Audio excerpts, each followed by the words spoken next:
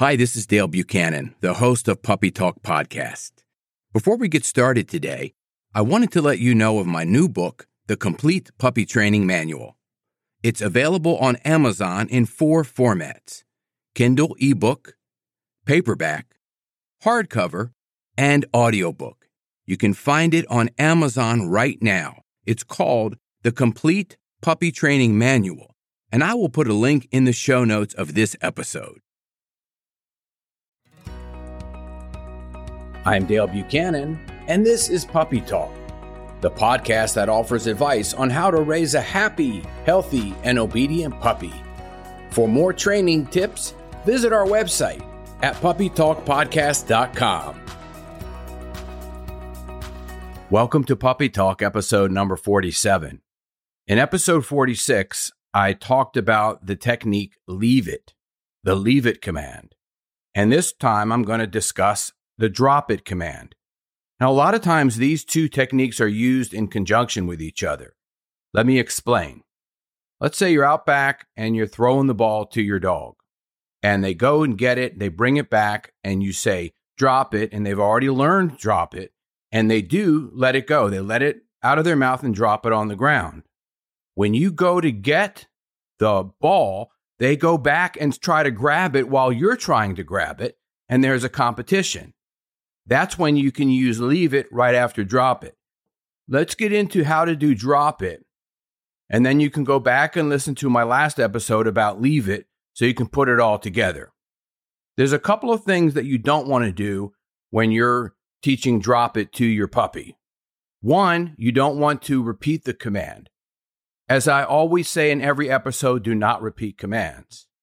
Number two, you do not want to grab the object out of their mouth when they bring it back to you, or when they have something that you don't want them to have in their mouth. You want to make sure that you don't get into a game of tug and war with them. The tug is not a good idea for a very young puppy to learn.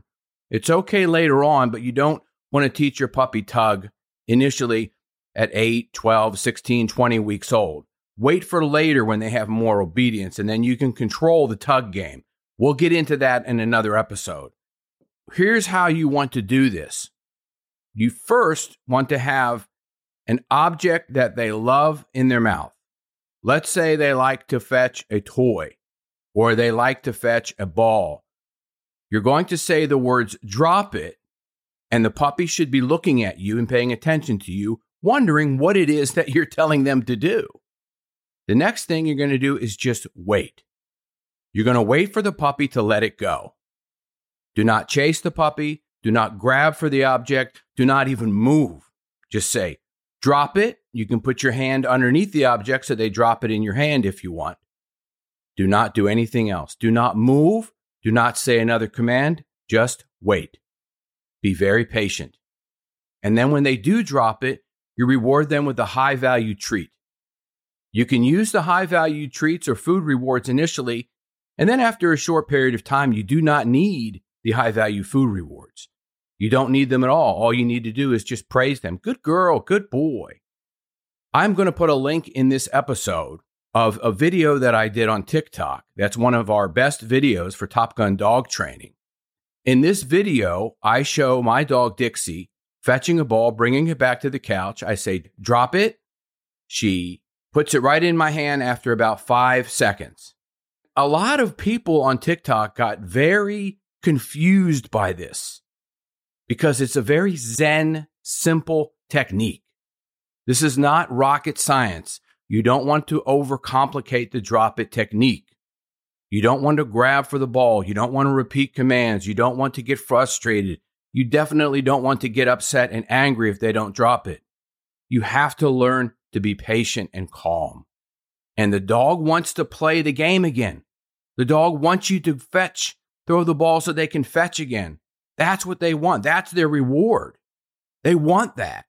So when you allow yourself to be patient and then they learn over 5 or 10 or even 15 seconds that the only way they're going to have you throw that ball again so they can go get it and bring it back, which is what they want to do, the only way they're going to be able to do that is if they let that ball go from their mouth. And you just have to trust the process. So what I did was I put this video on TikTok probably over a year ago. And then people started commenting, oh, this doesn't work. This will never work. My dog doesn't do it. And then when somebody commented, I posted another video in reply to somebody's comment, and I demonstrated it again. And I even said, don't overcomplicate this. You really have to just trust the process, follow what I'm doing here, and practice. And I do this every single day with Dixie. I play ball with her, and she drops it right in my hand every single day, and she's 2 years old now. This is very, very good mental stimulation training for your puppy or adult dog. And if you have a yard, you're out back and you're playing fetch with them, this is just amazing how when they start bringing it back to you, they automatically drop it right at your feet. And then you could say, leave it, so they don't get it and grab it. And eventually you won't even have to say, leave it. They're going to bring it back, drop it. They know the only way they're going to continue this game is if you have the ball so you can throw it. And so they drop it and then they wait for you to throw it again. In fact, if a dog has done this enough, they're going to bring it back to you, drop it at your feet, and start running the other direction, knowing that you're going to pick the ball up and throw it again. And they're already halfway down the other end of the yard. I did this for 12 years with my dog Spalding, who died in April of 2020. I've done this with Dixie, and I've done this with tons and tons of puppies that I've trained. And the owners say, well, my dog doesn't drop it. Well, let's go out back. Throw the ball, bring it back. It brings it back to me. I say drop or drop it, and I wait. And all of a sudden, after a short while, the puppy drops it, and they say, how come I couldn't do that? I could never get my dog to drop it, because they're grabbing for the ball. They're grabbing for it, and then they get into tug, and then you get into a play. And remember that when you're doing fetch, it's play, it's enrichment, but it's also discipline and obedience. So they have to follow the rules. They get the ball, they bring it back, they let it go. You grab it, you throw it, they get the ball, they bring it back, they let it go. Those are the rules.